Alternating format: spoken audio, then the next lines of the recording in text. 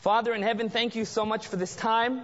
And Lord, as we jump into this message today, we want to pray and ask that the Spirit of God would lead us in powerful, incredible ways. Dear Jesus, Lord, the world is falling apart right now, and you're calling your church to a special experience during this time. We pray and ask the Holy Spirit would speak, and our hearts would be open to the Word. In Jesus' name, amen. Just a reminder, if you want to send your kid out to children's church, I'm going to let you know right off the bat, we're going to be using the word sex and sexuality multiple times. Okay? But what you're going to be hearing is a biblical message. Okay? So if you'd like to send your child out, and she can take them up to age 12, this is the time to do it. We're going to be talking about some things that are very important. Now, I'm not saying you have to send your children out. It's up to you to determine their maturity level and what they should and should not hear. Right. The name of the message today is called what? Be Mine. You know, I was actually looking over a country music survey. Now, I don't listen to country music. It's not just something I do. I've never had any kind of taste for country music. Now, here's the thing. And when I was surveying this country music, they were doing this survey over, several years of country music. They were trying to tally the number one word used in country music. How many people think they know what the number one word used in country music is? Truck. It's not truck. Raise your hand. What's the number one word, Natalie? Love? It is not. Who knows what the number one word is? Yes, Stephen. Girl. Nope.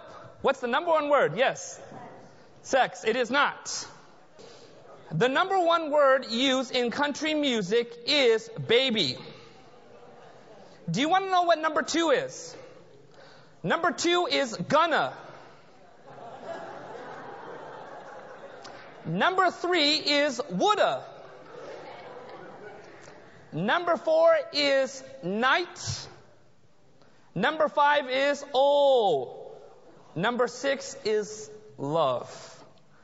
It's very interesting when you're taking a good look at music and just sort of the survey of music, you begin to notice there are various trends. There was actually a year when country music used love as their number one song or number one word that was used in their music. But that began to change. Words like night and sex and other words began to take the place of different genres of music as well.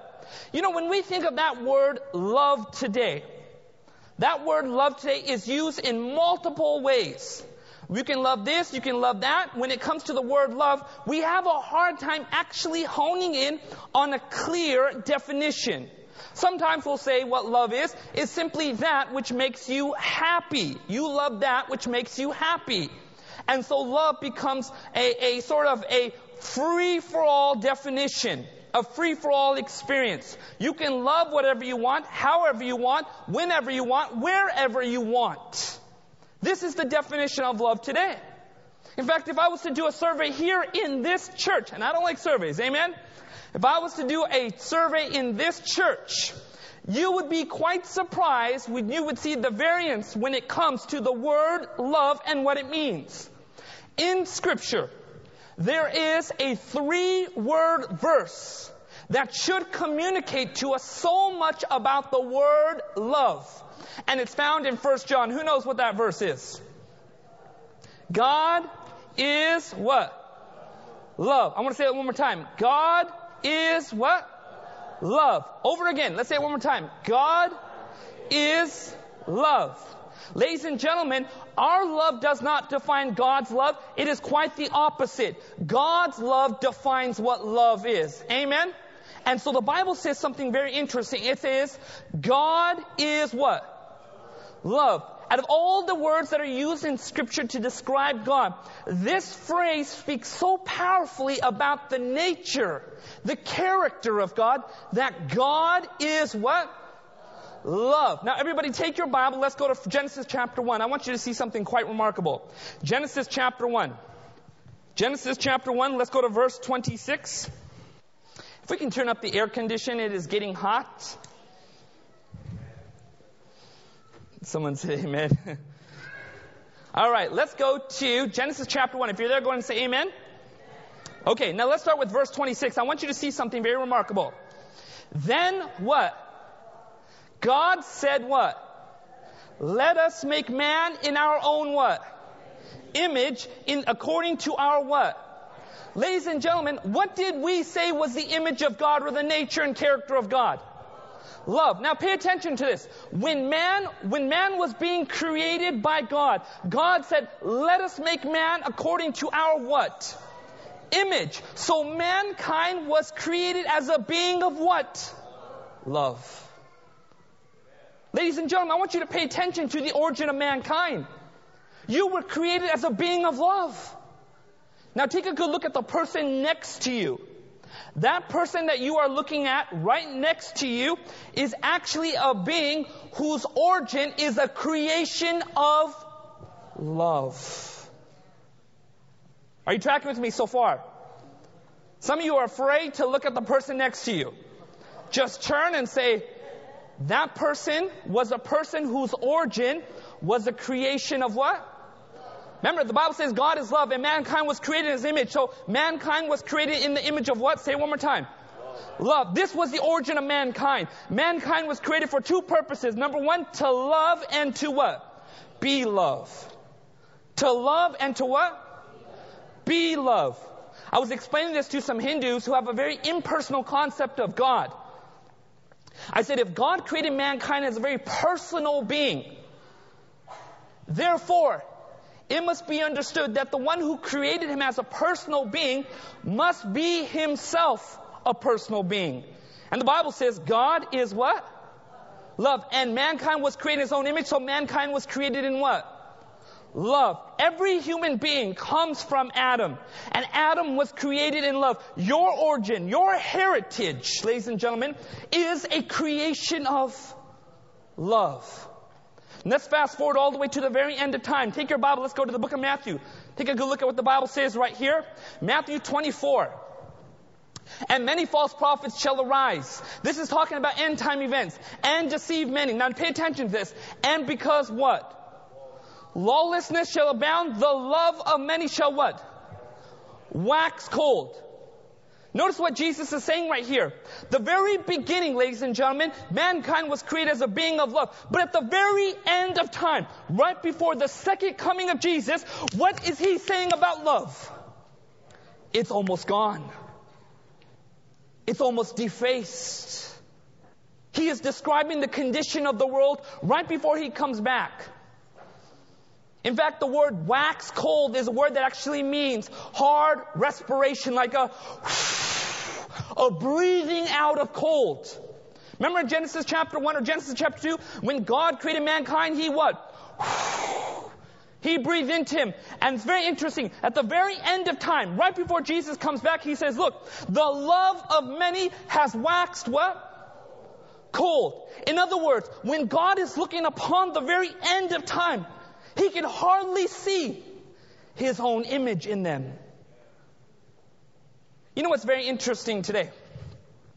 There should be an awareness of this. If you're not aware of it now, all you need to do is just look on the newspaper.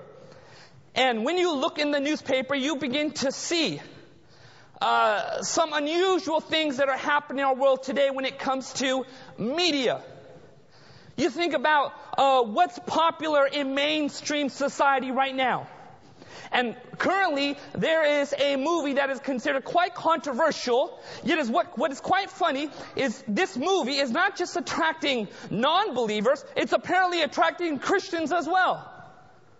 It's a movie called 50 Shades of Grey, and I know nobody here has saw that movie. Amen? If you're a Christian, you should not be seeing that movie. I'm going to put it very plain. This is a movie that glorifies, glamorizes rape, sodomy, abusive relationships. In fact, it has been titled by different psychologists as a movie that promotes abuse in relationships. Yet at the same time, there are some people who are saying this is not something you should be seeing. Apparently, in the underbelly of culture, there is a whole group of people that are so excited about this movie, and they call anybody who calls or attacks this movie in any way as being judgmental. This is not something that should surprise us. Jesus warned about something, and he says, look, when I come back, when the gospel is trying to go to the same world, at the same time this gospel message of love is going through the entire world, the love of many people is growing cold. What God is saying, what Jesus is saying is that when He returns, there's going to be so much aberrant variations of what love is, it will be hard to recognize the image of God in anything.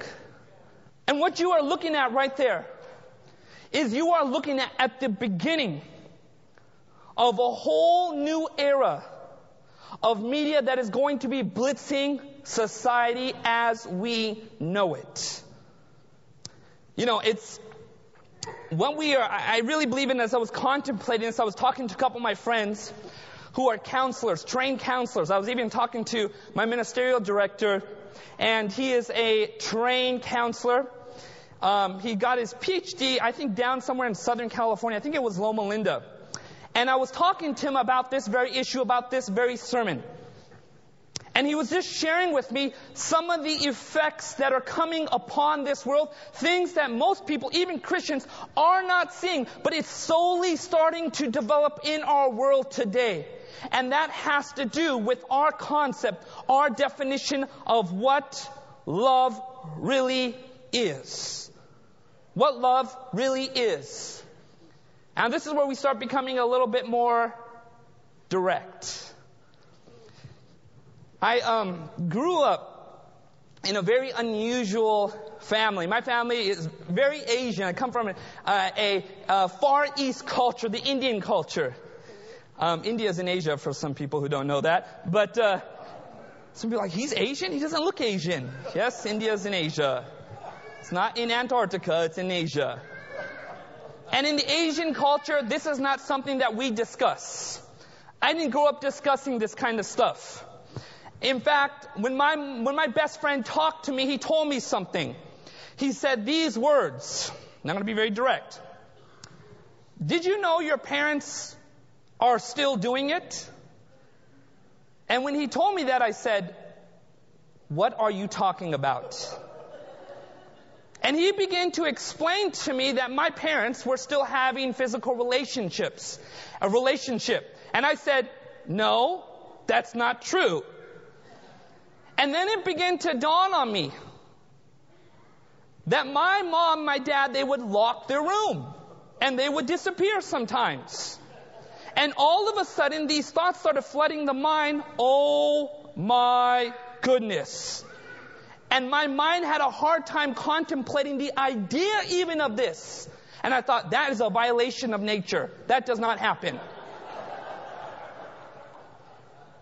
I never saw my mom and dad kiss once. Ever. Not once in my entire life. We're living in a culture which is very interesting. And it started really strongly with the Victorian culture, where there was this repression of talking about sexuality in a very healthy way. And what it produced in later generations, it began to produce an unusual curiosity, an unusual fascination, and an unusual experimentation by generations that began to come afterwards. You have a generation that had so suppressed talking about any idea of sexuality, even healthy biblical sexuality, and it began to lead to this almost unusual fascination with it.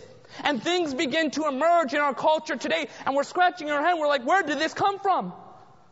And it came from almost this over extreme reaction, almost fueled by legalism, that we cannot talk about this issue whatsoever. And what happened is, it then began to lead to the other swing. The pendulum swung the other way. And then you begin to have some unusual pictures of what sexuality really was. We're going to be looking in the scripture. And we're going to be dealing with this issue today. I want you to pay attention to the first point. And that is this. Sexuality is given by the who? By the who? Creator. Ladies and gentlemen, I want you to pay attention to this. Sexuality has an independent value outside reproduction. Can you say amen to that? Like it has a value outside just mere reproduction. Now, if we believed in the naturalistic evolutionary theory, we could just say its purpose is reproduction. But the Bible actually teaches something about sexuality. That this was something that was created by who? It was created by the Creator. God created in the Garden of Eden. Now, what is very interesting is when mankind fell, God didn't say, Adam and Eve, I am not going to let you guys have this gift anymore. The only way you're going to reproduce is through pollination. In fact, there may be no more need for reproduction. I'm just going to make Adam or Eve just be able to give birth to children without any kind of male or spousal action. God could have said that. But no, you know what God did? He allowed this beautiful act to carry through into the fallen world. And what we begin to notice about this beautiful action is that the Bible does not repress holy sexuality. In fact, it celebrates it. You're thinking, what? It celebrates it? It actually celebrates sexuality. Now, we're going to be looking at this in the scriptures. But we need to think about this. If all I do is just attack negative, unhealthy sexuality, I'm going to have to keep putting out fires there, keep putting out fires there, keep putting out fires there. In other words, error always outnumbers the truth. Instead, if I want to teach people and lead people to a better understanding, I need to affirm what God has written in His Word. Can you say amen to that? All right, let's take our Bible. Let's go to the Song of Solomon. The Song of Solomon. You know what's so interesting about the Song of Solomon? When I picked up the Bible, I was reading the Bible straight through when I first started reading the scriptures. And as I got through the Song of Solomon, I thought to myself, what is this talking about? I even looked at various commentators. And the commentators were extrapolating things and saying things. I don't even know how they got these things from reading the Song of Solomon. But as we begin to read the Song of Solomon, the first thing you're going to be telling me when it comes to the Song of Solomon, you're going to say something like this. The Song of Solomon. Oh, that's a book that describes Christ and the church. And we keep it relegated to that category. But what is very interesting is that outside of that, it still has a value in teaching about sexuality. Take your Bible, let's go to the Song of Solomon, verse 1. Song of Solomon, verse 1. And this by no means is going to be exhaustive, but we're going to start being very general. We're going to start going very, very specific. Song of Solomon, starting with verse 1. If you're there, go say amen. Notice what the Bible says. The Song of Songs, which is Solomon's. How many songs did Solomon write? Does anybody know? He wrote 1,005. You can read about it in 1 Kings. But what does he say about the Song of Solomon? What's he say about the Song of Solomon? Yes, when you say the word King of Kings, you're meaning that this is the top one. And so what Solomon is saying about the Song of Solomon, he's saying, look, this is the best song that I could have written. And what he begins to describe in various portions in the Song of Solomon, he begins to describe a woman, a Shulamite, who was very interested in this man. And the Bible begins to describe her intense longings and feelings for this man. The Bible describes in various kinds of metaphors her courtship of him or his courtship of her. And then it describes their sexual union. And then it describes what happens afterwards. I want you to pay attention to the key passage in the Song of Solomon. In other words, this is the apex of the Song of Solomon. There are 111 verses on one side and 111 verses on the other side. And what you are looking at the end of chapter 4 and the very first verse of chapter 5 is the apex of the Song of Solomon. And what it is the sexual experiences that take place between this man and this woman in the context of marriage. Go there right now. Song of Solomon, chapter 4, last verse, and the first verse of chapter 5. Here's what the Bible says right here. Awake, O north what? Wind. And come, O south, blow upon my garden, that its spices may flow out. Let my beloved come to his garden and eat its pleasant fruits. Chapter 5, verse 1. I have come to my garden, my sister, my spouse. I have gathered my myrrh with my spice. I have eaten my honeycomb with my honey. I have drunk my wine with my milk. And it's describing in very strong metaphorical language the sexual union that takes place between a man and woman who is married. Now the reason I bring up this Song of Solomon is because what you find in the Song of Solomon is, as I said before, celebrated sexuality. In other words, when you're reading the Song of Solomon, there is a passage that appears throughout the Song of Solomon at 3 different times. And it says these words: My friends, do not awaken love until it is what? Ready. And the Shulamite says it multiple times throughout the Song of Solomon. And what she is saying, it's very interesting. She is alerting the other females, her companions, that there is an appropriateness for sexuality. Can you say amen to that? Ladies and gentlemen, fire. Is fire good? Fire right here, is it good? No, fire where? In a fire pit, right? Or a fireplace on a rainy day, right? Get a little romantic, you know what I mean? It's Valentine's Day. In other words, fire is good only in what? Its right context. Marriage or sexual relations are only blessed by God in its right context. And so what you are finding in the book of Song of Solomon is this celebration of sexuality. They're very open about what's happening. But throughout the Song of Solomon, she is saying over and over again, do not go there yet until it's the right time. Ladies and gentlemen, I want to be very frank with you, and I say this with all the love in my heart. Premarital sex is still sin 1 hour before the marriage. Amen?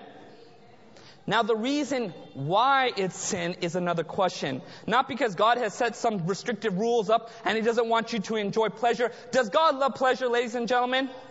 In fact, what does the Garden of Eden mean? The word Eden means pleasure. Sex was created for Adam and Eve.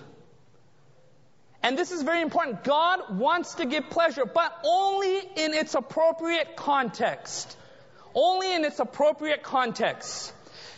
The reason why throughout the Scripture God deals with the concept of marital sex as being important and why that's important to the Lord is because outside the marriage relationship, I want to say this one more time, outside the marriage relationship, premarital sex is detrimental and destructive to relationships altogether. Now you may say, well, there's no big deal. But here's the thing, there is a big deal. Number one, because you're modeling it to the children around you. You're modeling it to the children around you. You're saying that it's okay to sleep around with whoever you want before the marriage. And that is not right. Amen? Number 2 is that when it comes to sexuality, sexuality is one of the most vulnerable, in fact, if it's not the most vulnerable thing a human being can participate in. And the devil knows that when God blesses something, when He increases His favor or His blessing upon a particular act, that it also has the potential to be even more devastating. Now, there's nothing in this world that makes people feel more ashamed than being sexually abused by somebody else. You talk to anybody who's ever been abused by somebody and they're living with this guilt. Why? Because they believe that they have been violated. But ladies and gentlemen, if that's been your case, I want you to know the blood of Jesus covers you. And the blood of Jesus heals. The Bible even says in Jeremiah 31 verse 3, I've loved you with an everlasting love, and I will rebuild you, O virgin Israel. This was the same Israel that was backsliding, committing spiritual adultery. But what is He calling her? Still a virgin. Why? Because the blood of Jesus was over her. But this is very important for us to understand. You're modeling it for your children. Number 2, it is affecting relationships more than you truly understand. Because you're laying a precedent down. And that is this, that it's okay for us to engage in things that God has said for us not to do. You know, one day I was talking to this couple, they weren't married, they were living together for several years, they had kids.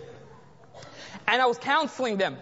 And I was counseling them several times. And they said, we're just trying to get along. We're just trying to get along. And they never get along with me. They're always demanding this, and I'm always demanding this. And I met with them 3 or 4 times, and finally I just said it. And I really believe it was the Holy Spirit. I said, let me get this right. You want marital blessings? They're like, yes. Then I'm like, you'll get them when you're married. Amen? You want marital blessings, you'll get them when? When you're married. And you know what a marital blessing is? It is the blessing upon sexual union. Outside the marriage covenant, there is no blessing from the Lord. It needs to come within the marital covenant between God. And the Lord will put special blessings upon that. And if you find yourself engaged in a relationship that has become very physical, then you need to draw a line in the sand. And you need to tell that person, if you eat of the apple pie now, there'll be no more crust, there'll be only crust left for dinner. God wants us to recognize this. The Bible says in Hebrews chapter 13, the marriage bed is what? Undefiled. Sex should be relegated only to the marriage bed. Can you say amen to that? Only to the marriage bed. In fact, the Bible warns that one of the problems for those who outside the kingdom will be 2 things. Number 1, fornicators and adulterers. Well, what's a fornicator and what's an adulterer? A fornicator is someone who is having relationships, physical relationships, talking about sex, before marriage. And what is an adulterer? Someone who is having physical relationship with somebody else during marriage. And the Bible is warning it, not because these two are just they're wicked people, but because the elements that they're inculcating into their experience are destructive to their relationships and the relationships around them. In fact, I was looking at this survey, and they interviewed 40,000 Americans, and you know what they found? They found that people who engage in premarital sex before marriage have a higher rate of divorce, but also a higher rate of affairs. And not only a higher rate of affairs, that people who engage in premarital sex, what they found is that they had a higher rate of what they called interruptions in the marriage. Marital breakage taking place for whatever the reason. There is a strong correlation with premarital sex and destructions in marriage. It doesn't mean that everything's going to work smooth and perfect. There's going to be hard work if you do things right. Amen? It's still hard work. But it's very important that we, as a body of believers in a world that's becoming more and more perverse, that we say, no. This is something that is sacred and it's holy and it's something for God's glory. Can you say amen to that? Ladies and gentlemen, no one here is cheap. If you've been bought by the blood of the Lamb, you are not cheap in any bit. Amen? So don't treat your body like that. Let's keep going. Number 3, biblical sexuality should be taught. Take your Bible, let's go to the book of Genesis. Genesis chapter 2. Genesis chapter 2. Genesis chapter 2. Now we're going to start becoming a little bit more pointed here. Genesis chapter 2. First book of the Bible, second chapter of the Bible. All right? Let's start with Genesis chapter 2, starting with verse 21. And the Lord God caused a deep what? Sleep to fall on Adam, and he slept. He took one of his ribs, closed up the flesh in its place. Then the rib which the Lord God had taken from man, he made into a woman. He brought her to man. And notice this. And Adam said, this is now what? Bone of my bones, and what? Flesh of my flesh, and she shall be called what?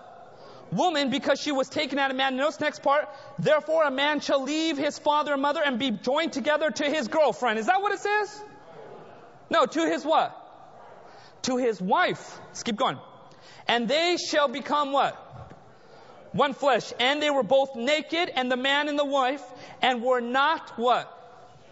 Genesis chapter 2, the very last thing that perfection ends with is the sexual union. Because you know what happens in the very next chapter? The fall of man. So notice this, everything culminates in Genesis up to this climax right here. When man and woman are engaged in what would be the most holiest, sacred relationship on earth. And that was a sexual relationship within the context of marriage. But I want you to pay attention to this verse. It says, and they were not, what? Ashamed. Let me ask you a question. What is the opposite of being ashamed? What is the opposite of being ashamed? Don't say unashamed. What is the opposite of being ashamed? When someone is ashamed of something, like, I'm ashamed of this. What would be the opposite of that? I can't hear anything, guys. Raise your hand. Tom, what's the opposite of being ashamed? Righteousness. Okay. Anybody else? Yes. Proud. Okay. Very good. Anybody else? Steve. Okay. Agree. Anybody else? Steve, agree with Steve. Okay. Yes. A clear conscience. Okay. Anybody else? Comfortable. Okay. I like that. But here's the thing I want to ask you. Was this what you were already experiencing before marriage? Oh, so they weren't comfortable, they weren't confident, they didn't have the peace of God upon them? Was that something they were experiencing before marriage? My question is, what were they experiencing within marriage? What does that phrase, not ashamed, mean? How is that different than their single life?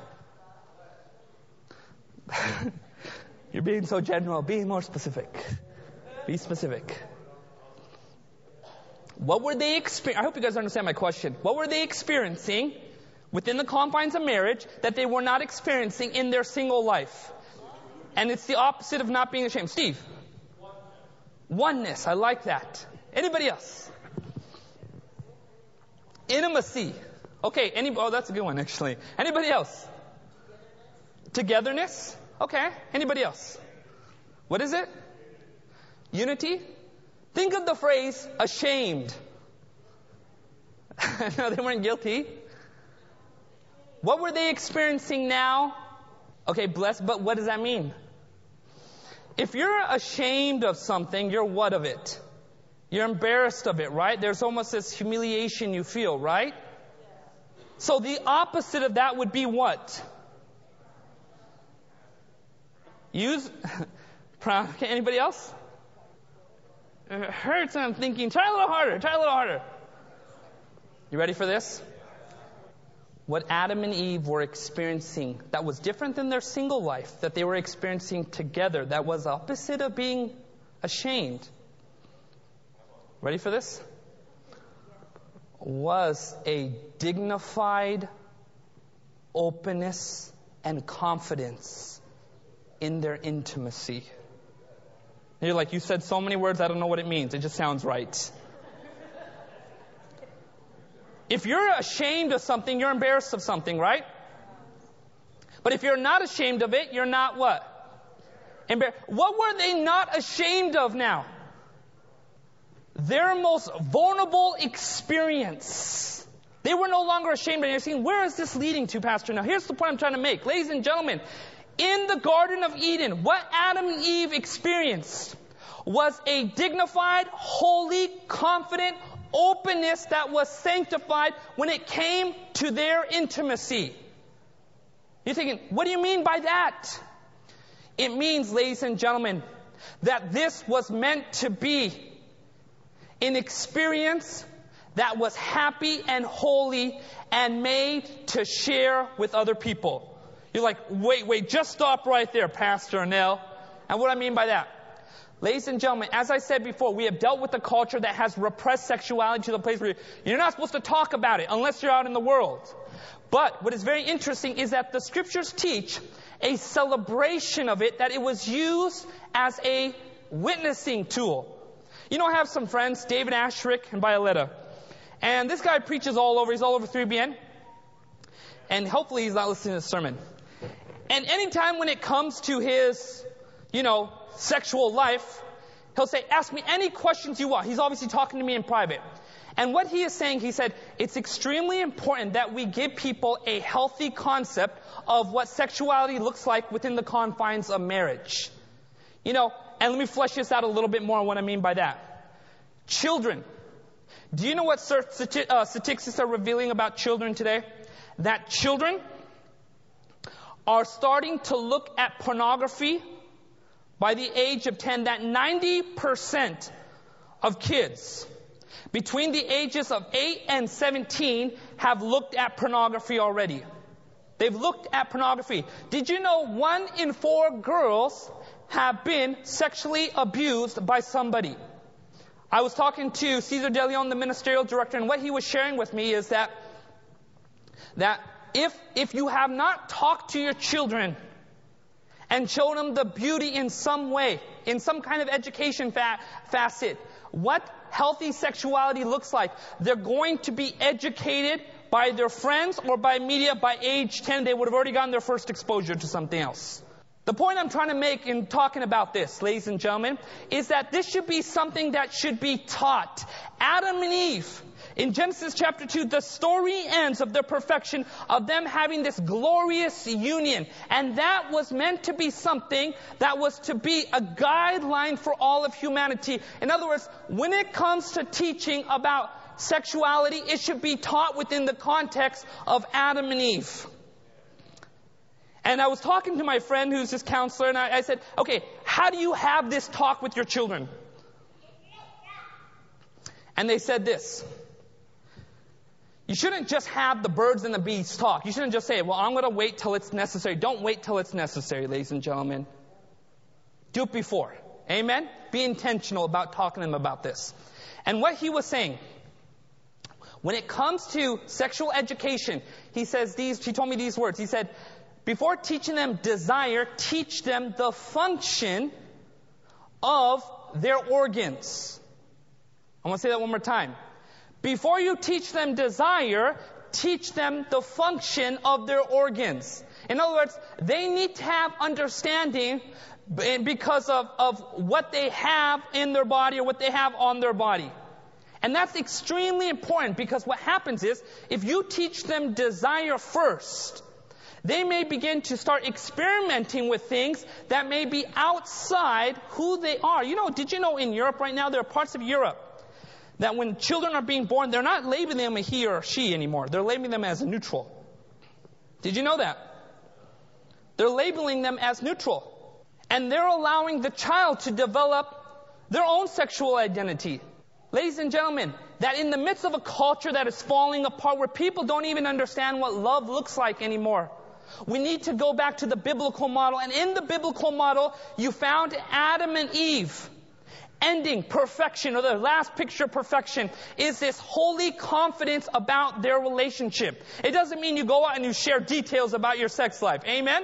But it does mean it should be something that you should be willing to talk to your children about in time. Don't wait just to have a bird and the bees talk when all of a sudden they've encountered some pornographic image. Rather, be intentional and start educating them. Talk to them about Adam and Eve. Talk to them about the various functions of their body. And from there you begin to lead them to the next step, which is a description of healthy desires. Of healthy desires.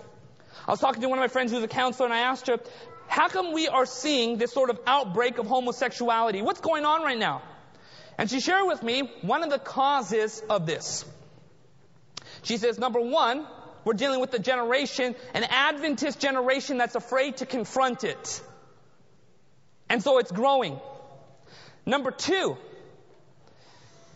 that children who have families may not have a strong father figure. And there are common denominators as they're looking at. But the third thing is very interesting. And that is this. That children, when they begin to display signs of being introverted, it's very important to talk to your children and get them to open up naturally. Instead of leaving those feelings completely confined. And as they begin to look upon the world, they begin to interpret those feelings and form their own identity from what they're seeing out in the world. Teach your children how to open up before the Lord, how to open up to you as parents. Can you say amen to that? And you will see the beauty of godly development take place. And these things are extremely important. God wants us to understand these things. Again, this is by no means exhaustive, okay? Let's go to number 4. Biblical sexuality is ministering to your what? Spouse. Take your Bible, go to 1 Corinthians chapter 7. 1 Corinthians chapter 7. 1 Corinthians chapter 7. Please say amen if you're there. 1 Corinthians chapter 7. Take a good look at what the scriptures are saying. Okay? Go to verse 2. Nevertheless, because of sexual what? Now, did Paul deal with these issues in the church, ladies and gentlemen? Of course he did. Sexual immorality, let each man have his own what? And let each woman have her own what? Let the husband, now pay attention to these key words. Husband render to his wife the affection what? Due her, and likewise the wife to her husband. Verse 4 is key. The wife does not have authority over her body, but the husband does. Let's stop and close our Bibles right there. Can you say amen to that? Is that what it says? Is that what it says right there? Is that the context of the truth right there? What should we do? Let's read the next verse.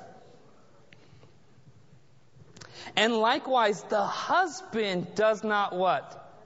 Have authority over his body, but the what? Ladies and gentlemen, how many couples do we have here? Raise your hand. You're a married couple, raise your hand. Okay?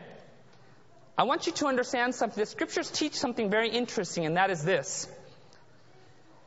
That the purpose of sexuality was to minister to your spouse. In other words, it was meant to be an act of love. But there is mutuality in this act of love. Can you say amen to that? In other words, sexuality was not selfishness. At its core root, it is what? Unselfishness. It is about ministering to somebody in a certain way that you can minister to nobody else. And in that, there was to be this cycle. The husband ministers to the wife, and the wife ministers to the husband.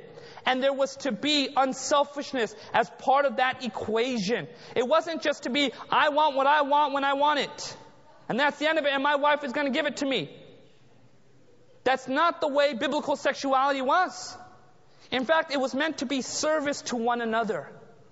You know, my friend, she was sharing this analogy with me. She did this marriage seminar, and she shared this analogy that was very interesting. She said, imagine a husband and imagine a wife. They live in the same house. And they come to this one room.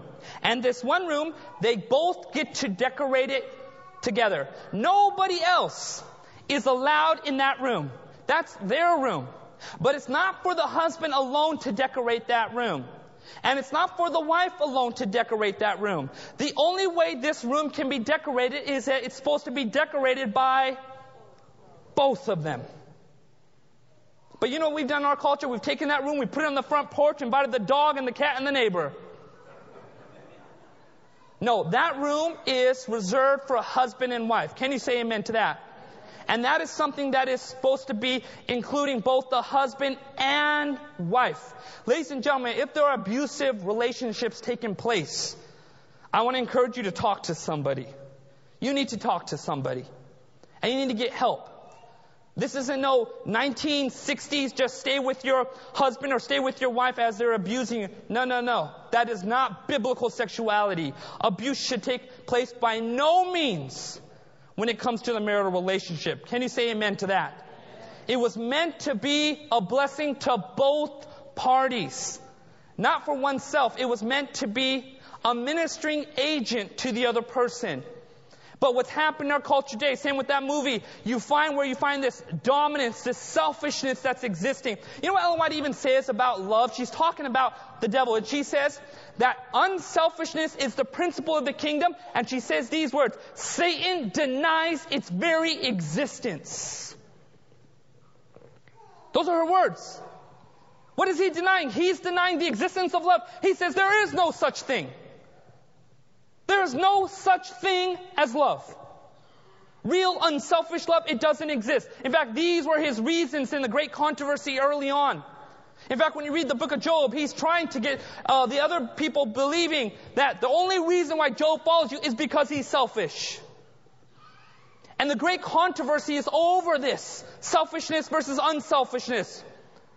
And it's very important that we as the people of God, in our relationships, that we say we want to radically claim love again. Not human love, but God's love. Amen? Biblical love. That we as a people start reclaiming this. As I said before, there's so many ways we can broach this topic, but just for today, we need to just think about this. Number one, God wants us to understand that sexuality was given by Him. Can you say amen to that? Number two, that sexuality, biblical sexuality, was celebrated within the context of marriage. And number 3, it's not something that we should be ashamed of, but that we should teach it in its biblical precedent, in its biblical context. Amen? And the 4th thing, which is very important, and that is this, that sexuality was given to minister. It was a ministering agent, a way to bless somebody in a certain way that you can get by no other person. We are living at strange times right now. A time where people are pulling away from the scriptures. They're pulling away from this idea of what love is. And there's so many views out there, and the devil's trying to muddy the water like never before. But you, whose heritage is a being of love, God is calling you to reclaim that biblical picture again. To reclaim that holy love again. To live a life that brings glory and honor to God and leads other people to the cross of Calvary, where we see unselfish love manifested. If there ever is a time, it is now for God's people to rise up. How many people say, I want to live a life that is, I want to live a radical life that shares God's love with this entire world? Raise that hand if that's you. You said, I want that beautiful picture of love.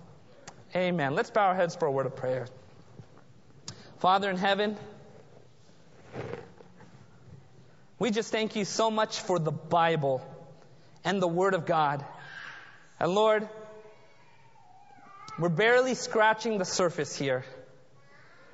We need more than earthly love. We need heaven's love. God, we need you to put heaven's love in our own heart. Our conceptions are so faulty and flawed. Father in heaven, we want to pray that you would make us agents of love. That we would reclaim the heritage that we have in creation. That we were created to love and to be loved. Father, I think of that verse in Matthew that says, or John that says, by all this shall all men know that you are my disciples, that you have love for one another. God, put love in our hearts again. Teach us. This is our prayer in the name of Jesus. Amen. This media was brought to you by Audioverse, a website dedicated to spreading God's Word through free sermon audio and much more. If you would like to know more about Audioverse, or if you would like to listen to more sermons, please visit www.audioverse.org.